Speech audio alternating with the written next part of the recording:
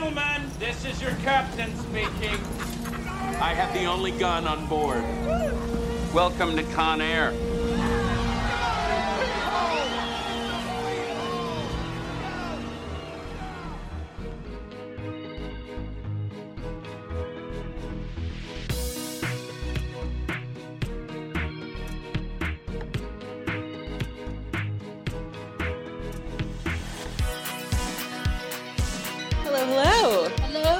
I'm Jessica Benoist Young. And I'm Melody Reeve. And this is Best Line, Worst Line. We're kicking off season 3. Woo! I can't believe we're here, Jess. I know. You and I committing I to do something for 3 years. That's a feat. That's really a feat. And to kick off season 3, we are starting with a very explosive episode, very explosive movie. And to help us do that, we are bringing back 2 of our favorite guests. We have Adam Paul and Julissa Castillo. You know them from really super excited. Several great episodes. I have never seen this movie before. It is not a movie that I would normally... Oh my God. It is not a movie that I would choose. How were you both shocked? Yeah. Don't be shocked by this. Thank you, Adam. I don't want... No, don't. I can buy it. Have we learned nothing from this? Thank you. Melanie has seen nothing. That's true. Okay, that's not true. I have seen... I would be surprised if you saw it. Thank you, Adam. I have seen movies. This is just not the genre that I would have seen. Also, I was 7 when it came out. That's fair. So true. It just wouldn't have been on my radar at all. Okay.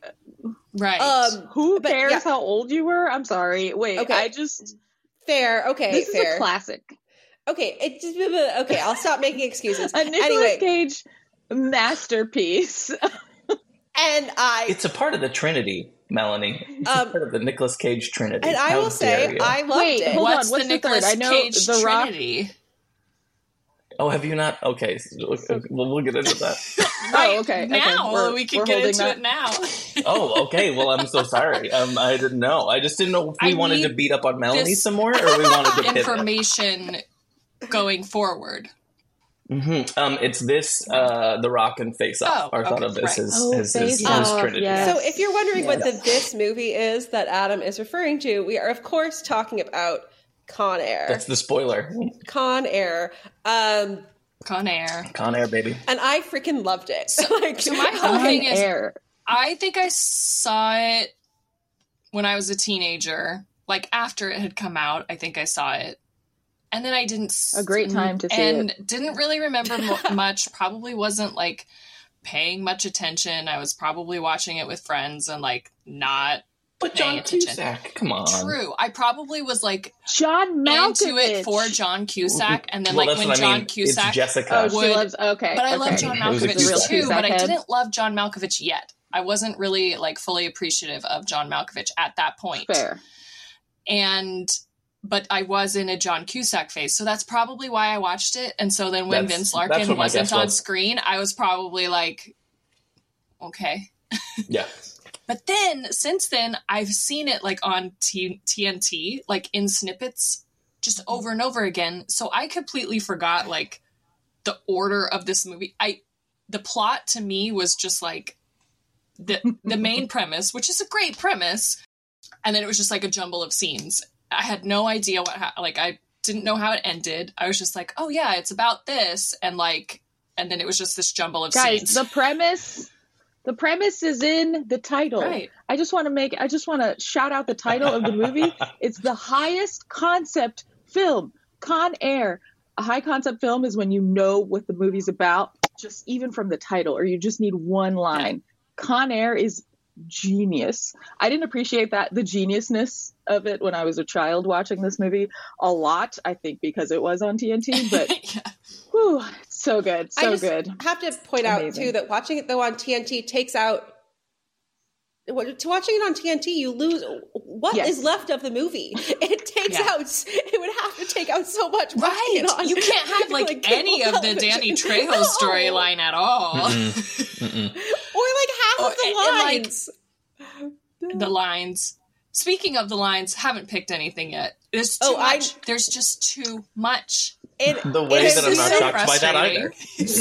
Okay, we'll but just in a weird you turn of take events, the show over because because apparently you like the rules better than we do. Ooh. No, in a weird turn of events, I know both of mine.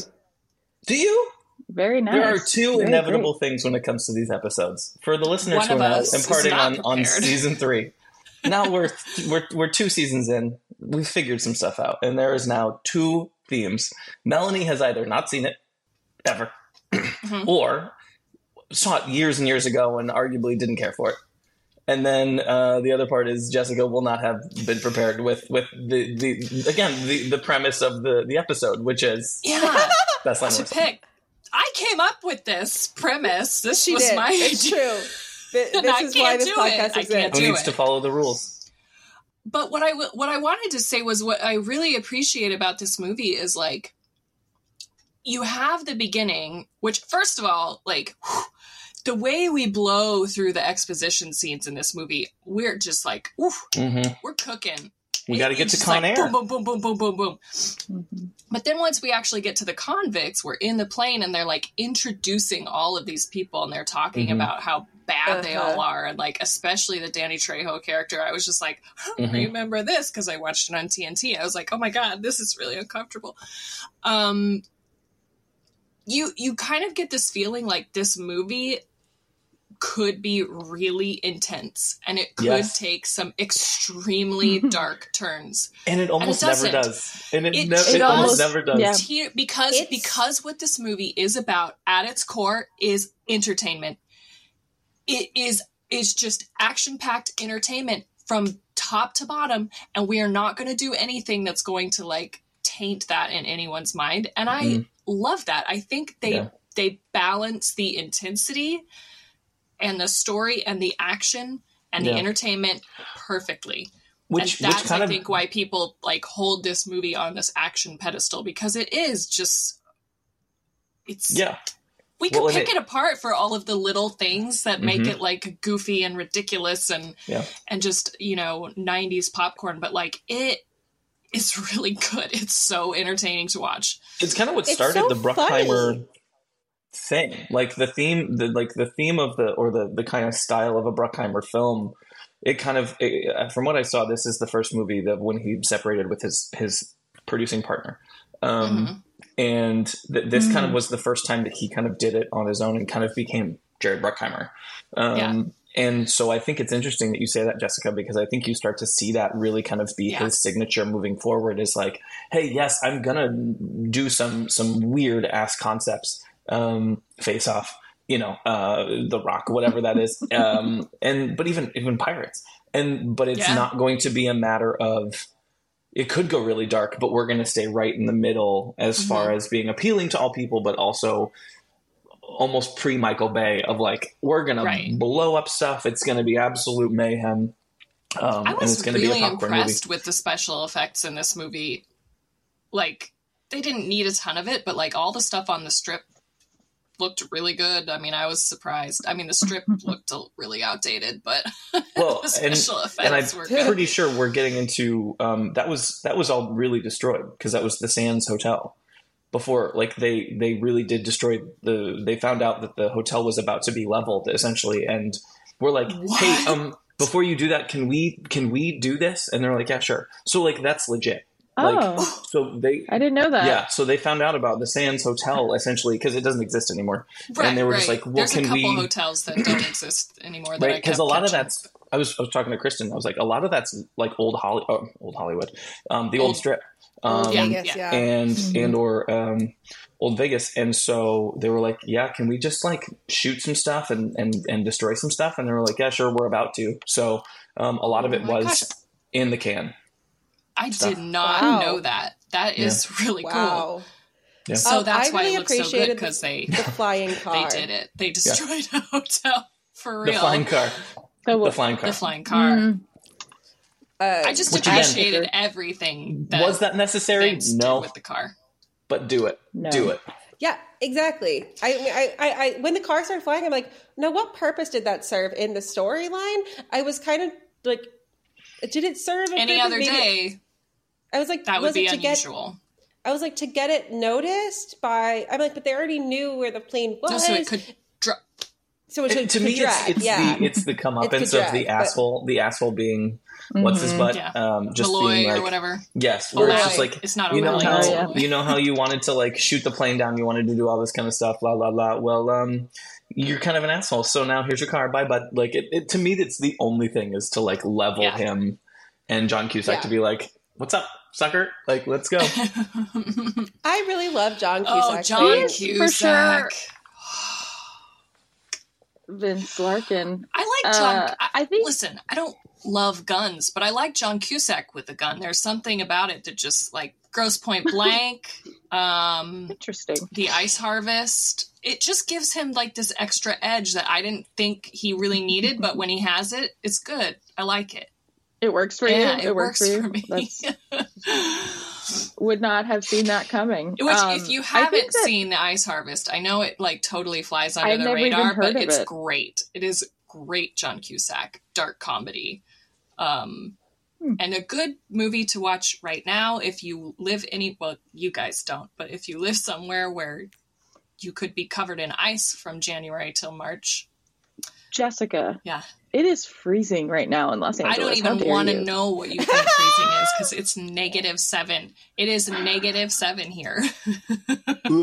That is basically the same as us in Los Angeles. Is it 50 degrees? 53 degrees. It's 53. I wouldn't even wear a jacket. Cold. It's I would colder be there outside than it is here. doing yoga with no sleeves in 53 degrees. You know who never wears sleeves? Nicolas Cage, a.k.a. Cameron Poe. With his jacked muscles. muscles. What do we think about his accent in this? How do you guys feel about the accent? I hated it. It's not I thought good, it was so and yet distracting. I don't care. I read No, I buy it. I don't like it, but I buy it. I read that he chose to make it Alabama. And then I also read that he went to live in Alabama to learn it.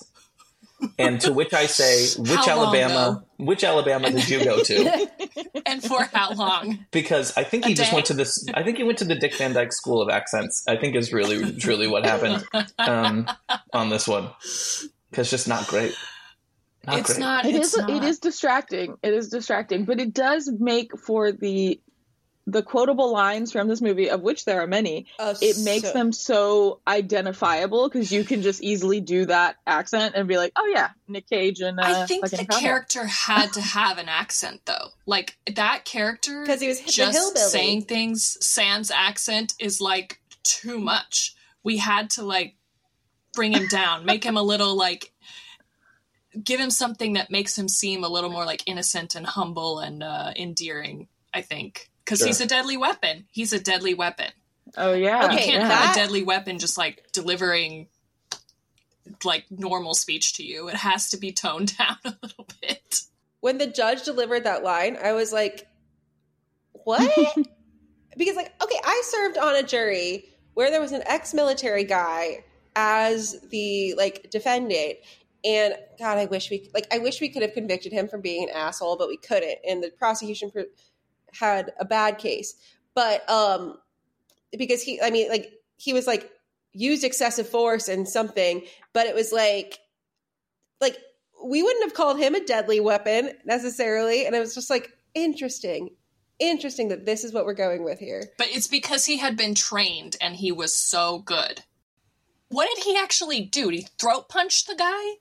Because the cinematics on that fight went up. Oh, okay. So he just snapped his neck. It was one of these. It might have honestly been one of those where I don't think they actually go into it, but I want to say as like a kid, I was told by some 10-year-old. If you do this, you could kill someone. It might have been one of those where it broke his bottom jaw, and like rammed it into his brain or something to that extent. Or, there's something. Some brain. It's almost like a curb stomp, like a curb stomp, but like without the curb. We've all seen American History X, right, Melanie?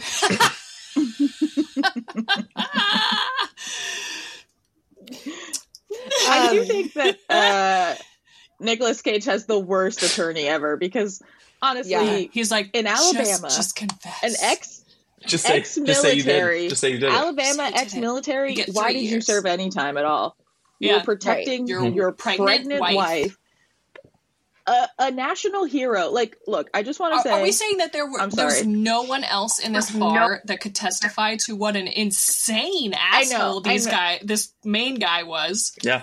I feel like, for many reasons, this movie would not work for multiple reasons post 9/11. I just had to say it. Right. Obviously, we don't have pretty much any, like, plane hijacking movies after 9/11 for obvious reasons. True. But I also think post 9/11, like, treating an actual, like, veteran, a troop like this in the American justice system would not fly. I'm sorry.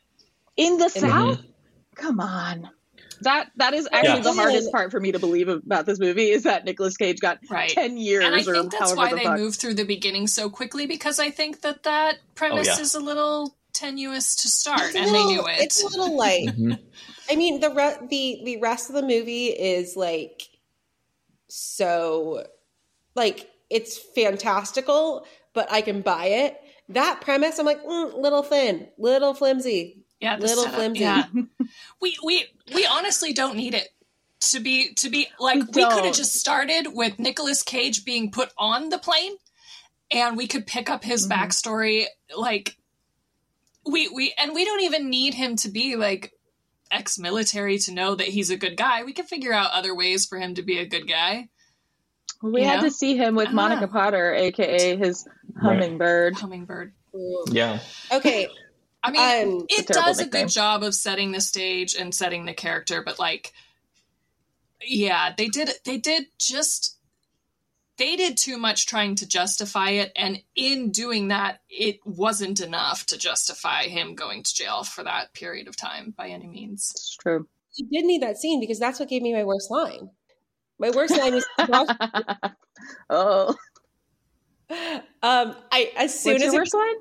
As soon as it was said, I knew exactly what my worst line was, because I was like, God, I hate that. And it was early in the movie, so like I chose it right away. I like left room for others, but I think I know what it is.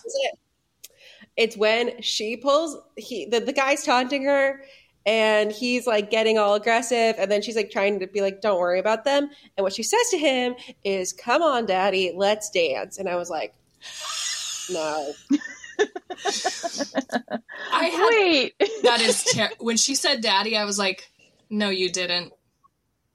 This is the second time the word daddy has been objected to such a high level that it is our worst line. Why do you hate that line? Because I think it's the way it was said also.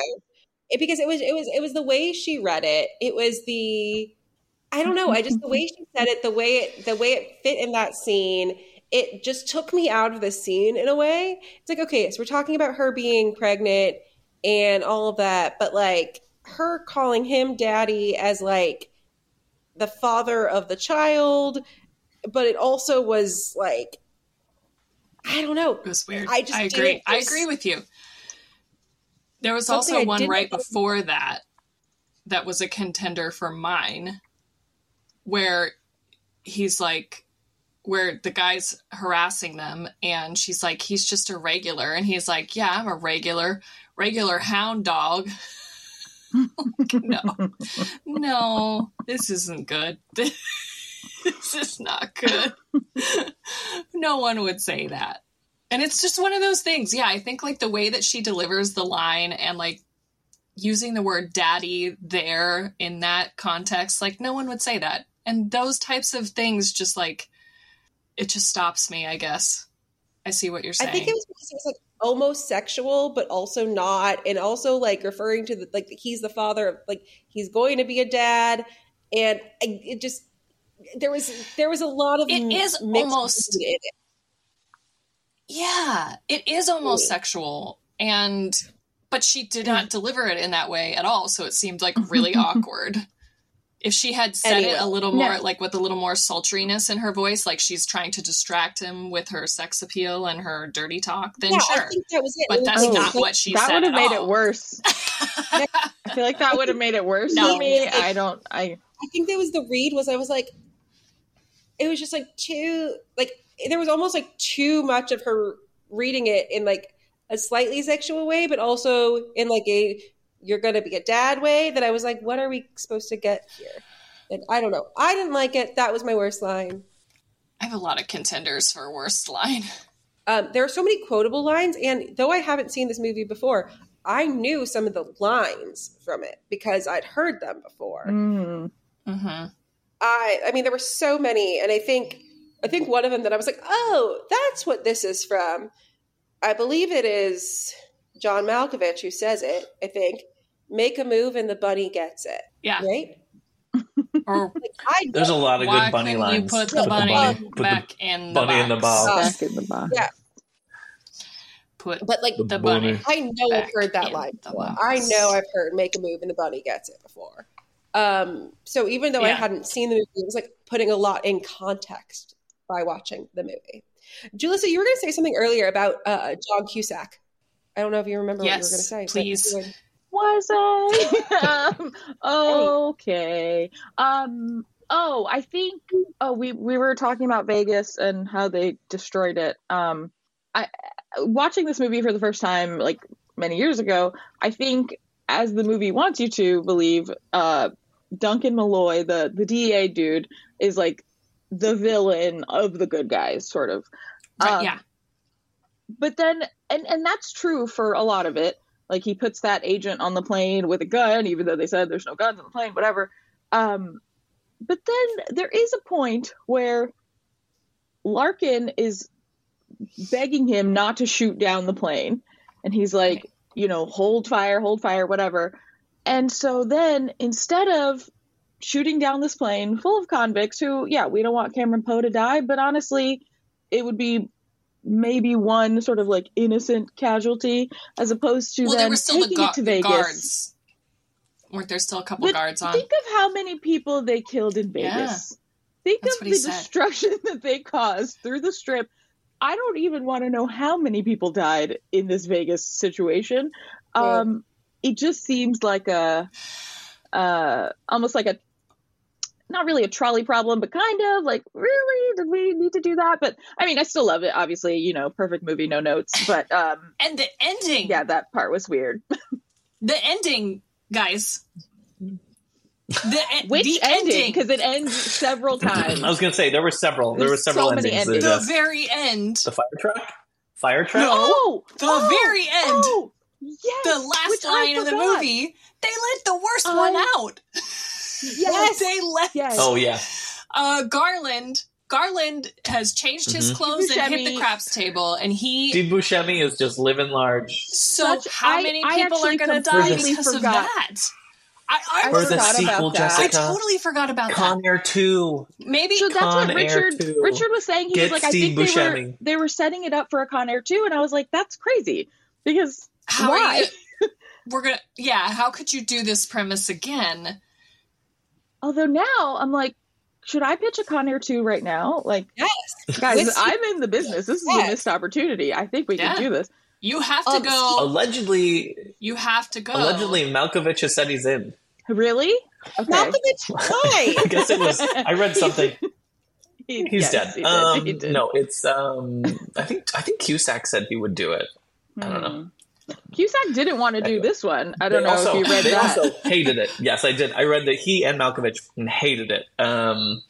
But yes, no, that's where it's Yeah. conflicting because I read both they hated it, but also that Malkovich and Cusack were like, yeah, I'd do it again. I was like, Apparently- which one is it? Well, Cusack apparently, I don't know if this is true, but there was like a 25-year like retrospective that some online publication did, and they were saying that Cusack, his like one condition, mind you, he gets paid a bunch of money to do this, but he didn't want to do it, and he was like, well, my one stipulation is that I'm going to be a U.S. Marshal who wears Birkenstocks. Like he made like his footwear was his choice. He was like, I just want to be like someone who's never been seen on screen before. So he's wearing sandals and socks. I don't know. That was my What a one. I weirdie. think I'm having a hard time choosing. I have a runner-up, and then I'll just jump into my worst line, because we did Melanie's worst line. You picked one? I did pick one. Picked this one? was the one that was really sticking out to me, and it's when they realize that they've been going after the wrong plane because Pinball put the transponder on this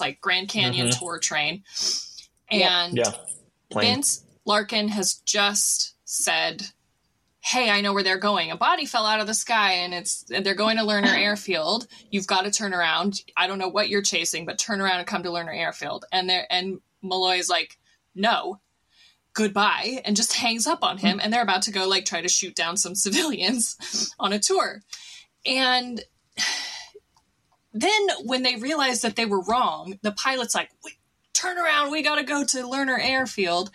And then they I can't remember if they cut away to a different scene and come back, and they're like, you got to get a hold of Larkin. And he's like, we've been trying. We can't get a hold of him. We don't know where he is. And he was like, he's probably he's off saving the rainforest or recycling his sandals or some shit. It's like, he's the one who told you where to go.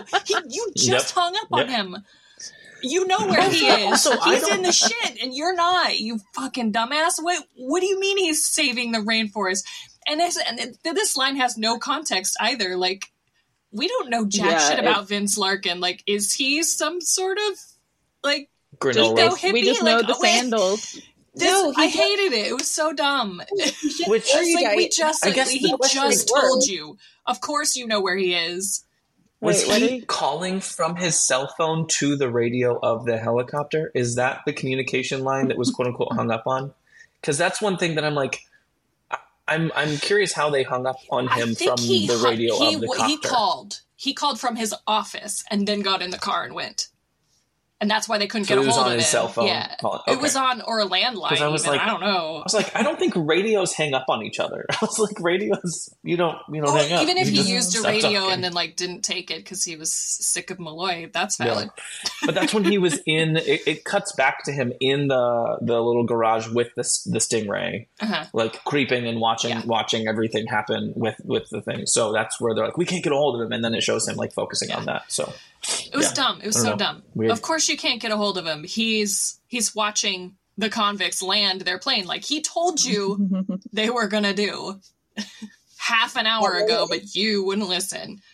My runner-up is just I always forget this is Dave Chappelle, and maybe it's because he's not through in the whole movie. I would just so much more associate this movie with Ving Rhames, because Ving Rhames is just so good. He's so good. But I do every time Dave Chappelle, I was like, first of all, I'm like, how did Dave Chappelle land this role? And because he was not a big thing to at this point. He had done You've Got Mail by then. His whole rant when he, I think he had done sidekick in You've Got Mail. Was You've Got Mail before this? I guess it was after. And he was in Men in Tights, but Men in Tights is a comedy, which makes sense. Yeah, but he didn't have a show yet, and I mean, he had not reached the height of his career, so by any means. His whole rant, I can only assume that maybe they did let him improvise a little bit, or maybe they wrote these, maybe he was allowed to write some jokes, or they wrote these with him in mind or something, but when he lights the Native American convict on fire, every single thing that he says, first of all, it all sounds like it's added in, like it's punch up there, you never see his face, so it's ADR. Just, it's all terrible, and not just great. That it's racist, but it's not funny either. It's not right. He's like, I thought he was singing the YMCA. What? It's just bad. Yeah. They're bad jokes, and they're awful, and it's just Dave Chappelle type humor, and I don't appreciate it. Well, but then he falls and he lands on the car. So that's what happens when you make such racist jokes. That's exactly what happens. It's a direct correlation. Yes. Yeah, you can't argue with it. Lesson learned. Adam and Julissa, what are your worst lines? Go for it, Julissa. Okay.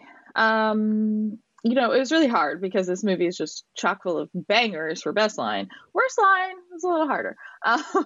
But that's not true. Obviously, there are a lot of questionable lines, but I think the one that, so obviously, you know, I watched this movie with a drink because you have to. Same. And that was fun. Very strong drinks. But the one that like took me out so much, there's so many lines that just made Richard and I just like crack up. But this one, I had to pause it because I was laughing so much because it is so bad. Okay, we've got John Malkovich, who's playing Cyrus the Virus. Why do they all need nicknames? When they do the apparently end that's credits, what happens in prison. When they do the end credits and they say everyone's name, I'm like, what? Who? Sally can't dance, baby.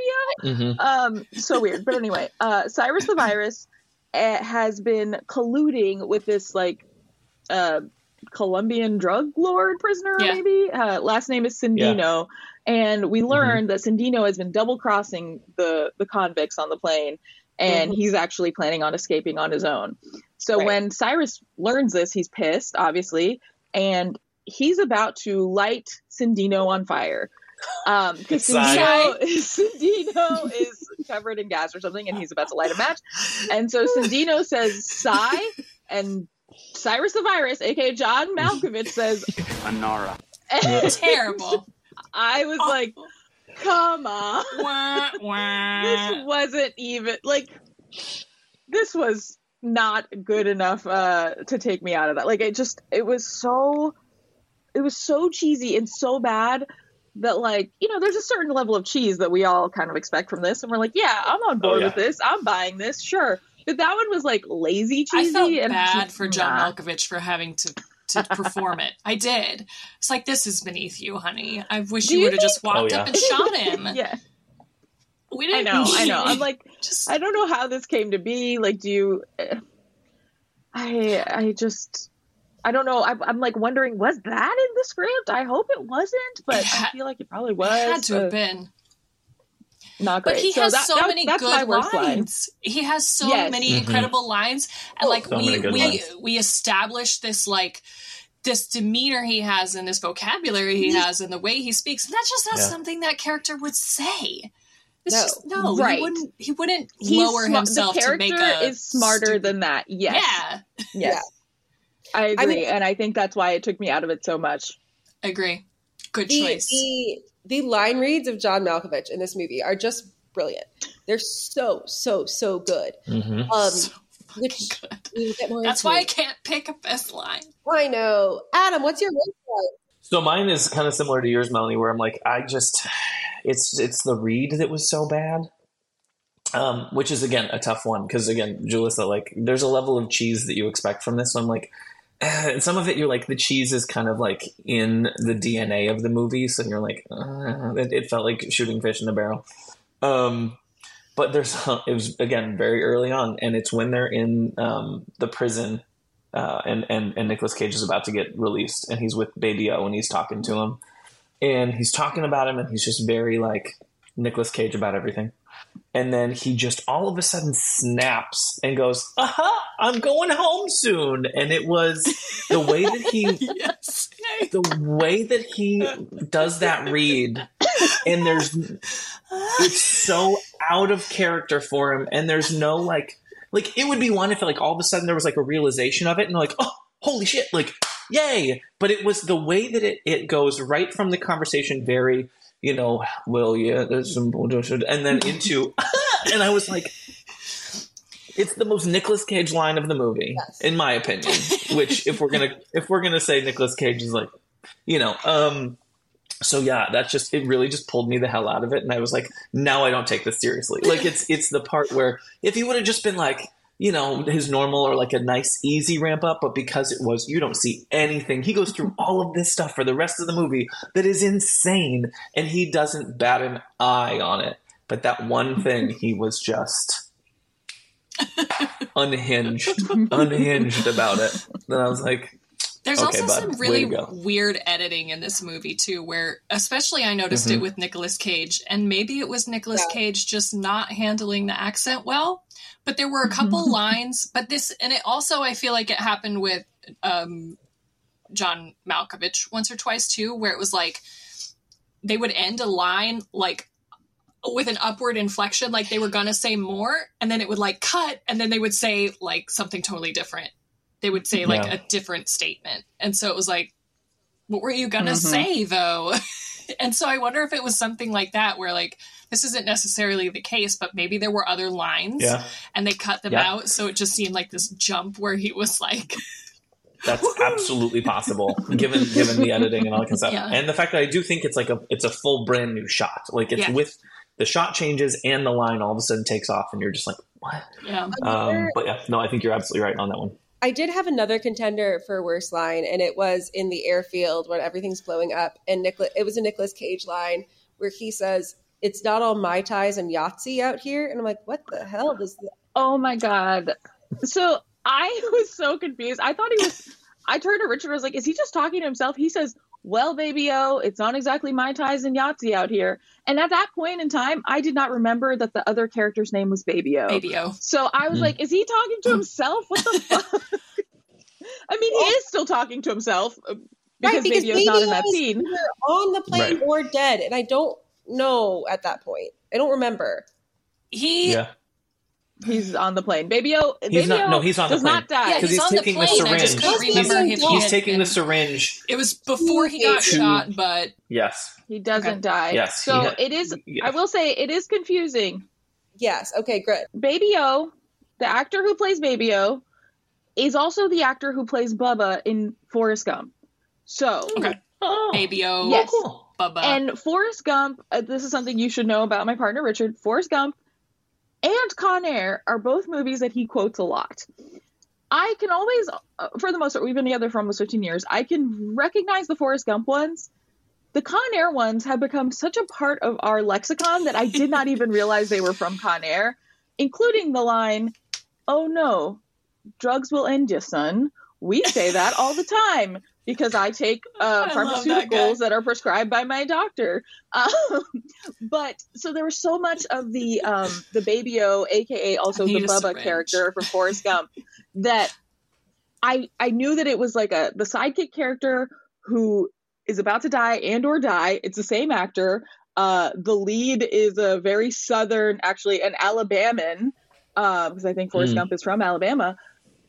Is Con Air a remake of Forrest Gump? Oh, no, I'll come back to that. I need to do some things. Watching this movie, I couldn't remember if Baby-o actually dies or if I was just thinking of, spoiler alert, Forrest Gump, in which Bubba does die in Vietnam. But yes, that is why the whole Baby-o thing was very, very hard to follow for me. I thought Can I guess a line that gets said in your house a lot? Because when I was watching this movie, I decided I will be quoting this line. And once I get it integrated into my weekly movie quotes, it's going to be all the time. This is your barbecue, and it tastes good. You know what? That surprisingly does not get used. But he's like, hey, this is your barbecue, and it tastes good. I'm like, yes. I love that. Oh my God. Yeah, Richard was quoting this, and he's like, I don't know how I remember all these quotes. He's insane. So I want to hear some of the ones that you quote.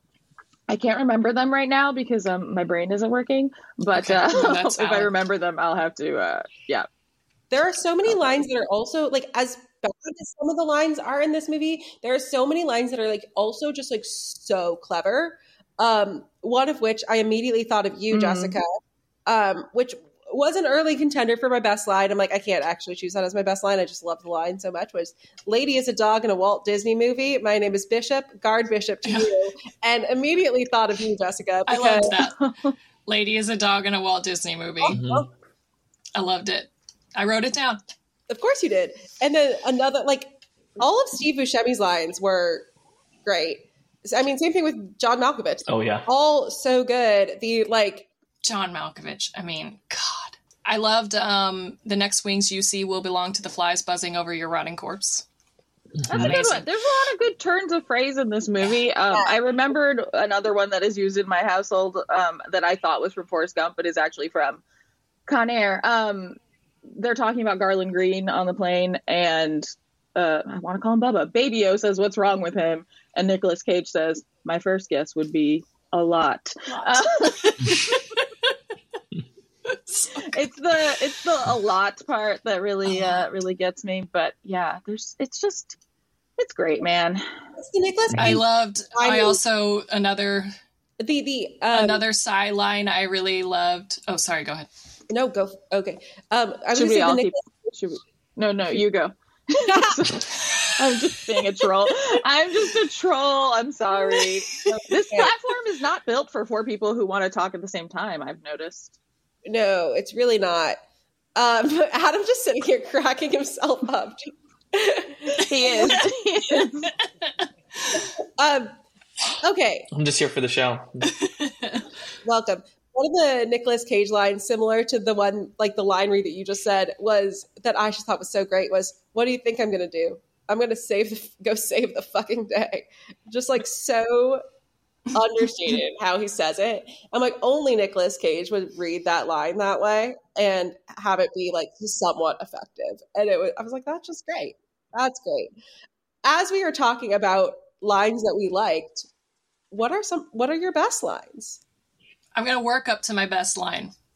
Okay. I got to go through the John Malkovich. I got to go through the John Malkovich because I really can't decide, but I'm like, I'm working towards it, and I just have to give them all a shout out. So there was this one line. This was not a contender, but it's a big vibe when they finally get Cy Grissom on the phone, and Malloy like starts shouting at him or whatever, and he goes, "Hey, I don't like him. If he speaks again, this conversation is terminated." And I was like, Richard said he was going to start using that in meetings. He was like, "That's incredible." It is amazing. I just God, that's such an energy like that I feel deeply. Then I did the I just love the contempt that he has for the Danny Trejo character. That whole conversation that they have when he's like, oh, he's Johnny 23, and that's because you had 23 counts of our raping word. Women. Yes. Sorry, didn't know we were trying to not say that. No. I just personally didn't want to say it. Okay, that's fair. That's fair. I'm not trying to censor it. But he says they'd call me Johnny 600 if they knew the truth, which I hate. Yeah. Ooh. Yeah. And and Cy says, doesn't have quite the same ring to it. Anyway, I despise rapists. To me, you're somewhere between a cockroach and the white stuff that accumulates in the corner of your mouth when you're really thirsty. Mm-hmm. This is brilliant. That's amazing. So good. It's incredible line writing. So good. But okay, the one that I had to go back and rewatch. Even it's shorter, but I just had to just the delivery of it. They're like trying to decide if they're going to kill the guards that they've taken hostage, the marshals. Yeah, and Nicolas Cage real quick jumps in and is like, "No, you can't. We need them as leverage because he's a good guy. Right. He doesn't want the innocent people to die." So, and he's like, "Well, I know," and it's the Ving Rhames character at that point, I believe. That's Diamond Dog. Getting ready. And what is his real name? Nathan or something like that? Yeah. Oh, yeah, Nathan. Remember. But he's like, "I know Nathan's reasons for wanting to go ahead and shoot these guards." He said, "And my own proclivities are well known and often lamented facts of penal lore." Yep. It's a great line. I love genius mastermind, mellow-tempered villains. He just it feels like they wrote it. He just created it. Yeah. Well, and it's kind of, I want to say this is the first time that he had kind of taken on a role such as this. And then he was so good at it that he just, the next several projects he did were all just versions of this. Right. That super smart bad guy vibe thing. But no, you're absolutely, it's so good. He's so good in this role. My own. I just love that. I'm going to try to incorporate that into my, I've never served time, but we'll pretend. Ooh, that's a good threat, though. You could be like, you could just say it, and people will be like, are well known and often limited facts of penal lore, and they'll be like, people are like, "Oh my gosh, did she serve time? She's been to prison?" Or even worse, does she love Con Air?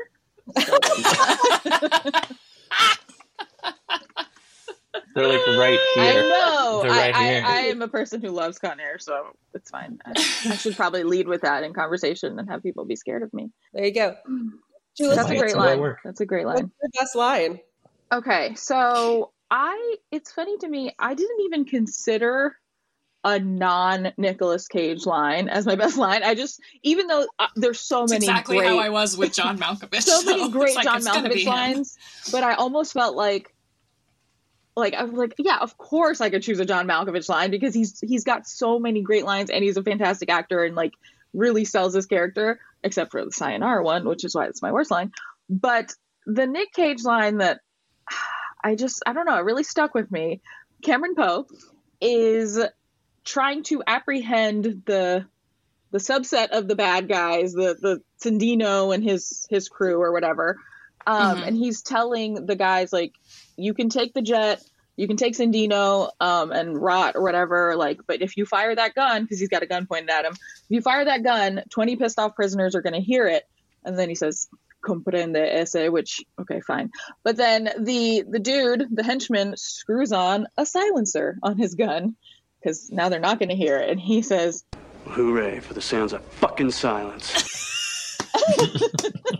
And I just love that read, the way, hooray, like, hooray for the sounds of fucking silence, as he has a gun to his head basically with a silencer. He still has, he's still got to get that in there.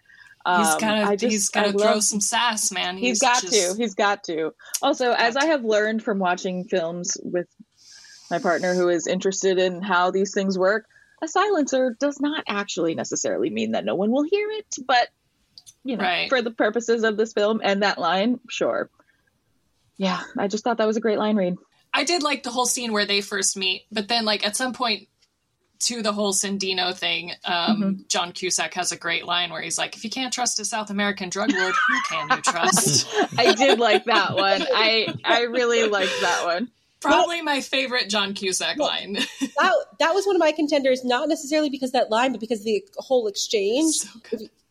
And then there's like that pause and goes, that was a joke. And Nicolas Cage responds, thanks for telling me. And it's so... Thanks for telling me. I love that. I love that. Is that where he also says the line, this is another Nick Cage line that I liked, where he says, there's only two men I trust. One of them's me. The other's not you. Is that in that scene? Loved it. That's right before I like that a lot.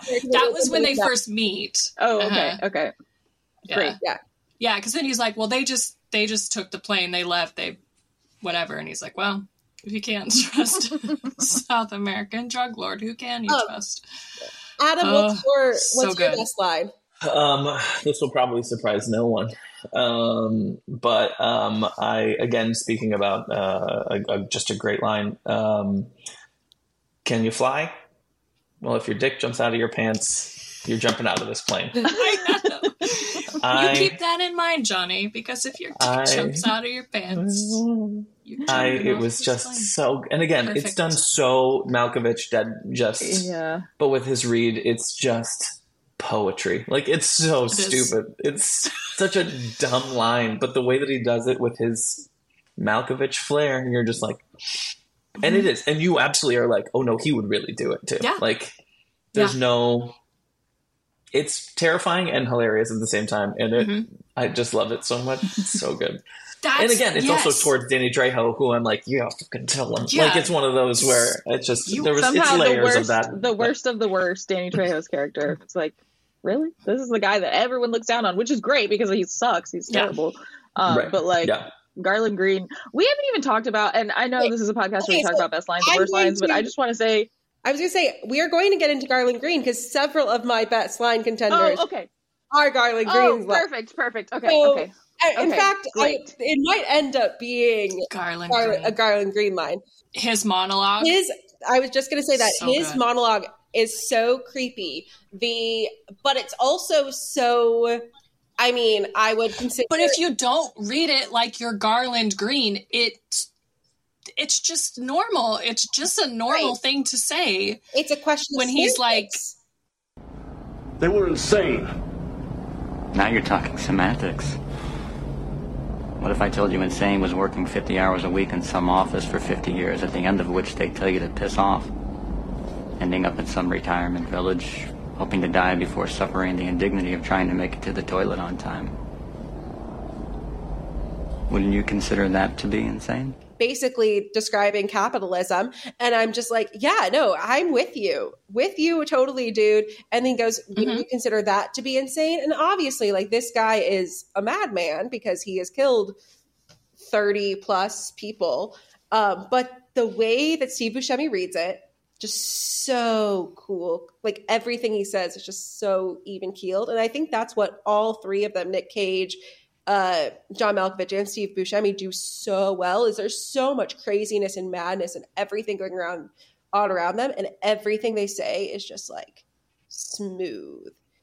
I think that would probably be my best line, is that monologue where he goes, now you're just talking semantics, and that how he goes into it. The other contender that I had was also a Steve Buscemi line, which is when the convicts who are not the people who got brought onto the plane, but they're not like the super crazy dangerous ones, they're dancing to Sweet Home Alabama. And he goes, define irony. A bunch of idiots dancing on a plane to a song that was made famous by a band that died in a plane crash. And he's just so, it's such a like smart line.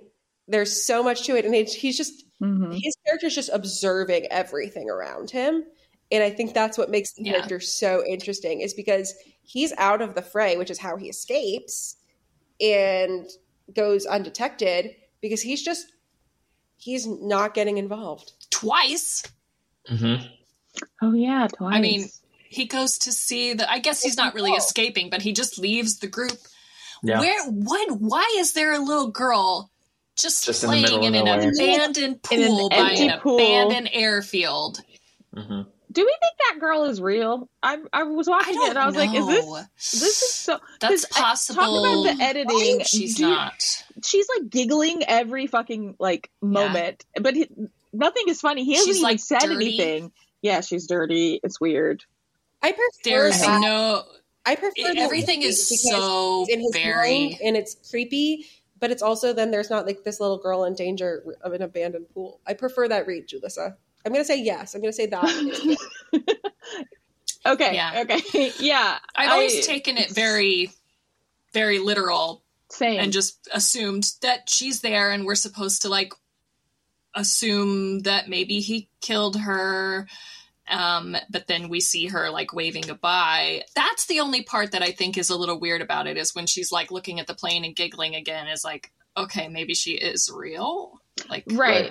She is real, but I like Julissa's. But it's weird. I feel like they probably strange. added that waving part. I feel like they probably added it after they screened this movie to people, and they were like, "Hey, maybe don't insinuate that he fucking killed this child." Right, because the teacup is broken. The teacup is broken and that they pan to with nobody there to, in other words, insinuate that she is dead.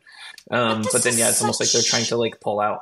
Well, he takes it's just the weird doll. Because from a narrative standpoint, he's almost, and please don't take this literally, he's almost made out to be not as bad as he's said to be. I agree. He is, like, he almost at the end of the movie has this happy ending that you're almost like, good for him. Like, it's weird because you do all this following up his... Maybe he's rehabilitated. Right, exactly. Right. He says the thing about capitalism. He says he hangs out with the girl and she's just fine. And like then he ends up being completely fine with the, on the craps table, and you're like, are you trying to tell us, the audience, that like this was a good thing that he like went off and did his like but he killed all these people, or did he? And I was just like, what the fuck? Like, it's he's a serial killer. He killed over 30 people. They bring him on the plane like he's fucking Hannibal Lecter. Yes. Yeah. Right. Like, it's insane. To your point, what we hear is that doesn't match up with what we've seen. Exactly. Yeah. We never actually see him being crazy or doing anything. And he has ample opportunity in all of the chaos and with the girl, and they're in it doesn't match up. And very he odd. Just such... You could almost watch his storyline in two different ways, and it would work both ways. You can watch it and believe everything they say, which makes his characterization very creepy and very like tense, like full of this tension and question. But then you could watch it like, no, he was totally wrongfully convicted and he's just a normal guy. Yeah. Or, you know, it was... I can't watch it like that. And then you can watch it and he's like, because he really, Steve Buscemi, like, he's so good. Doesn't put too much into it. Like, no. John Malkovich, he's not even attempting to be creepy either. Like, he's not crazy. He's just being Steve Buscemi. You know, that's right. But that's exactly what is creepy. Yeah. Is everything is just so even keeled. Like he's just staring straight ahead, kind of like looking blank, and that like sly smile in everything he says. And that's what makes it so creepy. He's almost like his character from Armageddon, where he's just like. He goes and he just kind of snaps and he's just like, you know, riding the nuke and like all that kind of stuff. But other than that, he's just a really smart dude who's just like, yeah, this is all, it's a rat race and it's crazy. And like, or it's an Addams Family Values quote, which is, you know, serial killers. They're just like, they look like just like everybody else sort of thing, lending to that whole.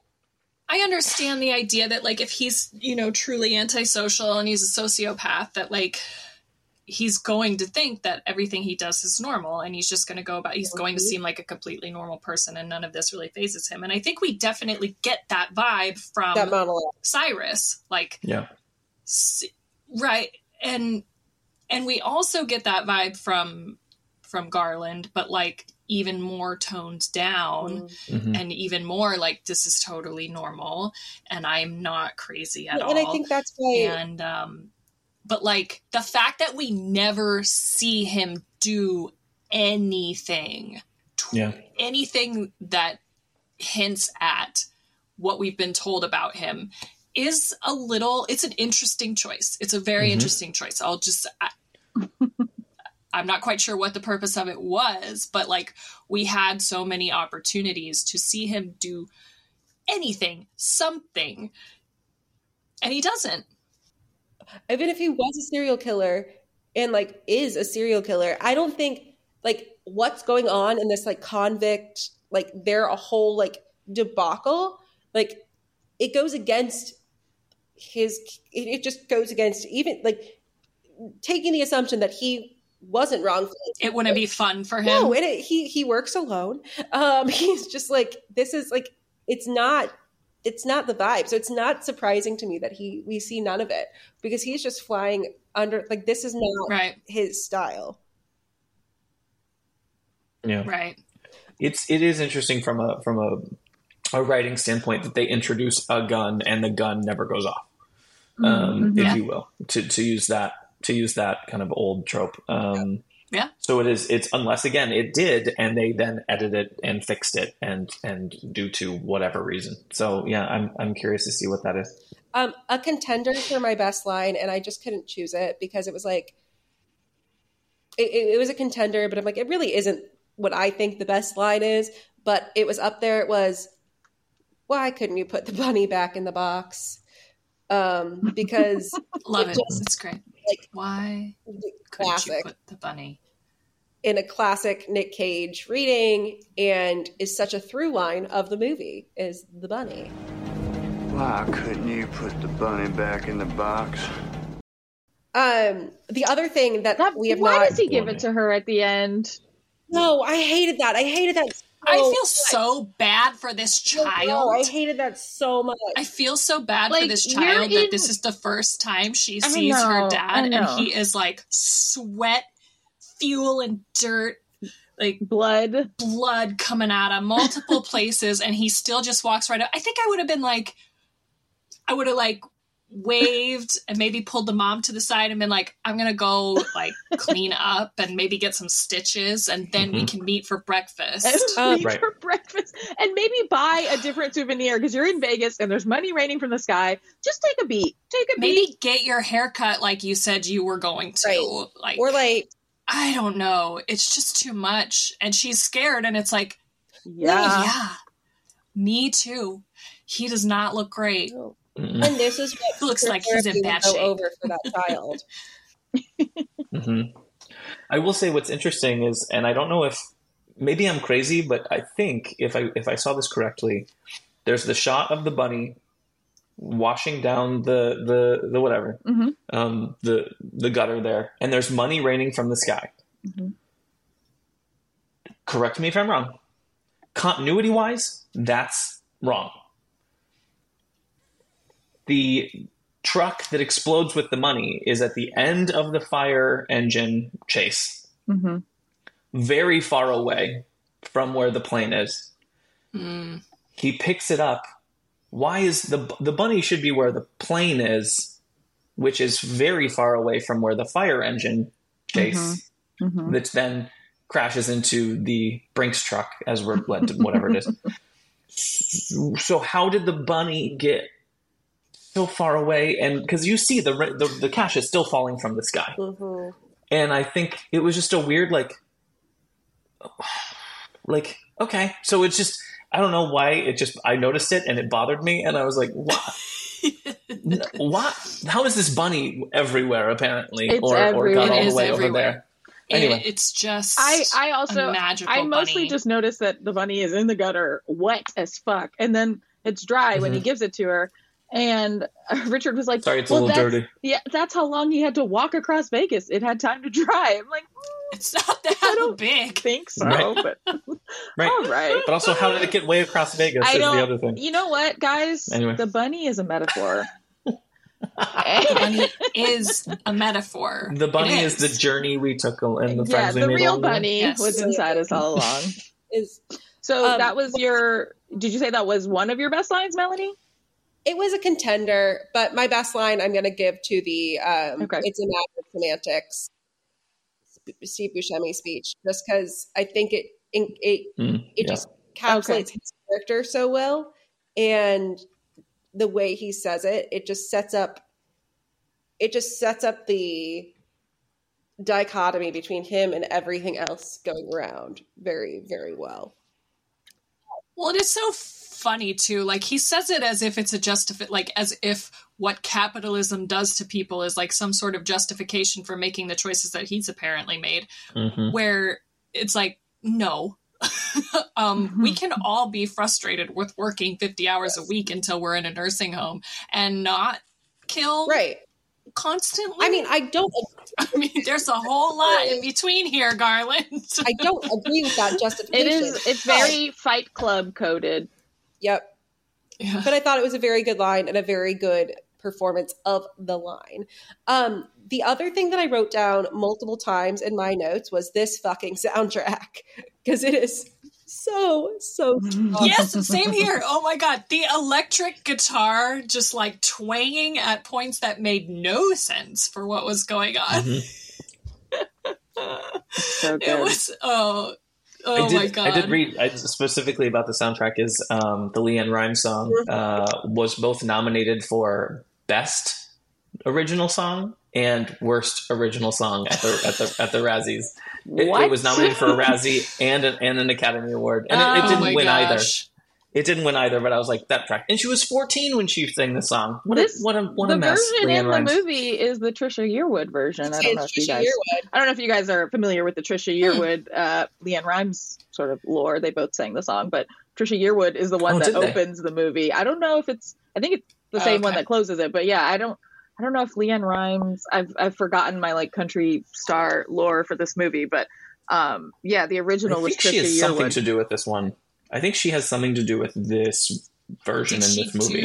Well, her version. Did she record a version like for the? She must have. The LeAnn Rimes is the one. Soundtrack. That's the one that everyone remembers because that's the one that's like, sort of like a, not quite, but a, like Dolly Parton, Whitney Houston, "I Will Always Love You" sort of thing. But yeah, the LeAnn Rimes one is the one that everyone remembers. Is that a Diane Warren song? Probably. Feels like a Diane Warren song. Okay, it is. It has every making of a Diane Warren song. But no, the book ending. And yeah, it is Trisha Yearwood in it. I want to say they just said LeAnn Rimes was 14 when this movie came out. That's what it was. I misread. So yeah, Julius is right. Any last thoughts about this movie? Just the bunny, baby. That's all. I think I protect the bunny. Was thoroughly entertained. I just have to say, I was a little nervous about it when we chose this, and I was kind of talking about like, oh, I gotta watch Con Air. Like, I guess when you think about it, and I think I do this with a lot of movies, like Bruckheimer movies and things like that from that era, where I think like, oh God, I mean, this is just going to be cheesy. It's going to be outdated. It's going to be bad writing. It's going to be just like action for the sake of action. And like, I'm just not going to be into it. Like, and I'm just going to be picking it apart. And no, that did not happen with this movie. And I feel bad that like I did that to this movie in my brain. Like I was wrong. This is a highly entertaining movie and I would watch it again. Mm-hmm. Like it was one of those movies I think I just wrote off in my brain of being like a cheesy, vapid 90s action flick. And yes, it sort of is. It is, yeah. But it's good. For like sure. It's really entertaining. It doesn't take any of that to a point where it's like, oh God, this movie. Like that's what I had done to it in my head. It was very much like, oh God, Con Air, and no, it's really, really entertaining movie. I enjoyed the ride that it took me on highly. And I don't know if that's like the performances or if it is just better. Like, as we've covered, there are really good lines in this movie. It's not just a bunch of lines of like move the plot along, and it's not all cheesy lines around the action. Like there is some substance to it, not a ton, but enough to make these characters like entertaining to watch and to let these actors do stuff with the characters so that they're not completely just, pawns in the explosions and the chases and all of that. Yeah. The ending to me, once Cameron gets control of the plane, I felt like there was a good 10 to 15 minute stretch where I was like, okay, this is just so much action. Like, right. You definitely get that feeling that like, they're sitting there, there's some sort of meeting going on with like, executives just going, more action. No, more action. We need a bigger chase. We need another chase. We need a fire truck. We need more explosions. So to me, I would say like, it is entertaining if that's what you're going for. I would say that the Vegas portion of it for me just went on a tad too long, where I was like, this is obviously. I checked out the last 15 minutes of the movie. I was just like, okay. Like I was like, okay. I mean, like I watched it, but I was like, that's where I lost my interest. Like, all right. Yeah. But I thoroughly, having never seen it, for all the reasons that you kind of said, Jessica, of like why you had written it off in your head, like that was why I was like, this just doesn't seem like a movie that I would like. I'm not a huge like boom explosion, like Michael Bay, I couldn't care less, and I had a feeling I just would like put this in that same category. I was so pleasantly surprised to be like, no, this is like very funny, and the performances are very good, and it's not all like boom explosion. Right. Which was very entertaining when they did happen too. Yeah. It's not but so I am glad that you all made me watch it. Yay, we win. We win again. I think I'm the only person who has made you watch movies that you don't like. They've all been my suggestions. Yeah. That tracks. That fully tracks. That's true. Two movies that I was like, I am so mad. No, I didn't dislike Dracula. You did, and I had to talk you into liking it. That's the whole episode is Diana and I convincing you that you actually did like You're it. just gaslighting her into liking Dracula. Yeah, great. Yeah. Cool. Well, I appreciated it. It was more like I appreciated it at the end of our discussion. It wasn't, I didn't enjoy watching it. No, I didn't think it would. Anyway, I stand by. I'm so mad you made me watch House of Gucci. But that's I'm mad thing. I made myself watch House of Gucci. Yeah. Anyway, I am so glad you guys made me watch this movie. the amount of times in my adult life that someone has just been like, oh my God, Nicolas Cage is my favorite actor. And like, oh, Con Air is so good. Like it is a thing. Like it's, there's something about this movie in particular that like, if you watch it at a formative time or I don't know, like it can shape your movie viewing preferences and it sticks in your mind.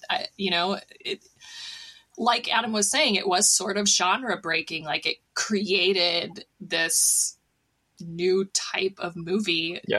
Bruckheimer really like finding his style and making it big. I mean, it was a huge deal when it came out. And I think Nicolas Cage, like this is just such an iconic role. And he's an actor that really like people don't, I feel like there are so many people who are just waiting to talk about how much they love Nicolas Cage. There are a lot of people that I've noticed. He's very polarizing. That they just love him. They're obsessed with him. And then, you know, it comes up one of his movies comes up in conversation and they're like, oh my God, I love Nicolas Cage. He's my favorite actor. And I would never guess that. It's not something that I'm used to hearing, but as I get older, I meet more and more people who are just like, I hear it he's the one. And I'm like, I get that. And I think what Nicolas Cage has going for him is that he's done everything. You don't find a lot of actors who have covered the genres and the types of roles that he has. He's not afraid to do whatever. Yeah. Exactly. You can follow us on Best Line Worst Line on Instagram and download, subscribe anywhere you get your podcasts. Best Line Worst Line, and we will see you next time. Bye. Bye, guys.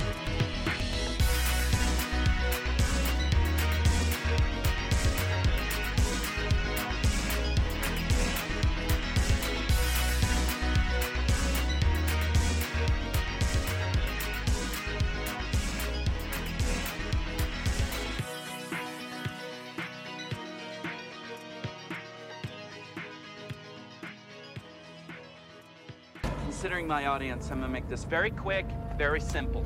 This is the boneyard, this is the hangar, this is our plane. What's that? That's a rock.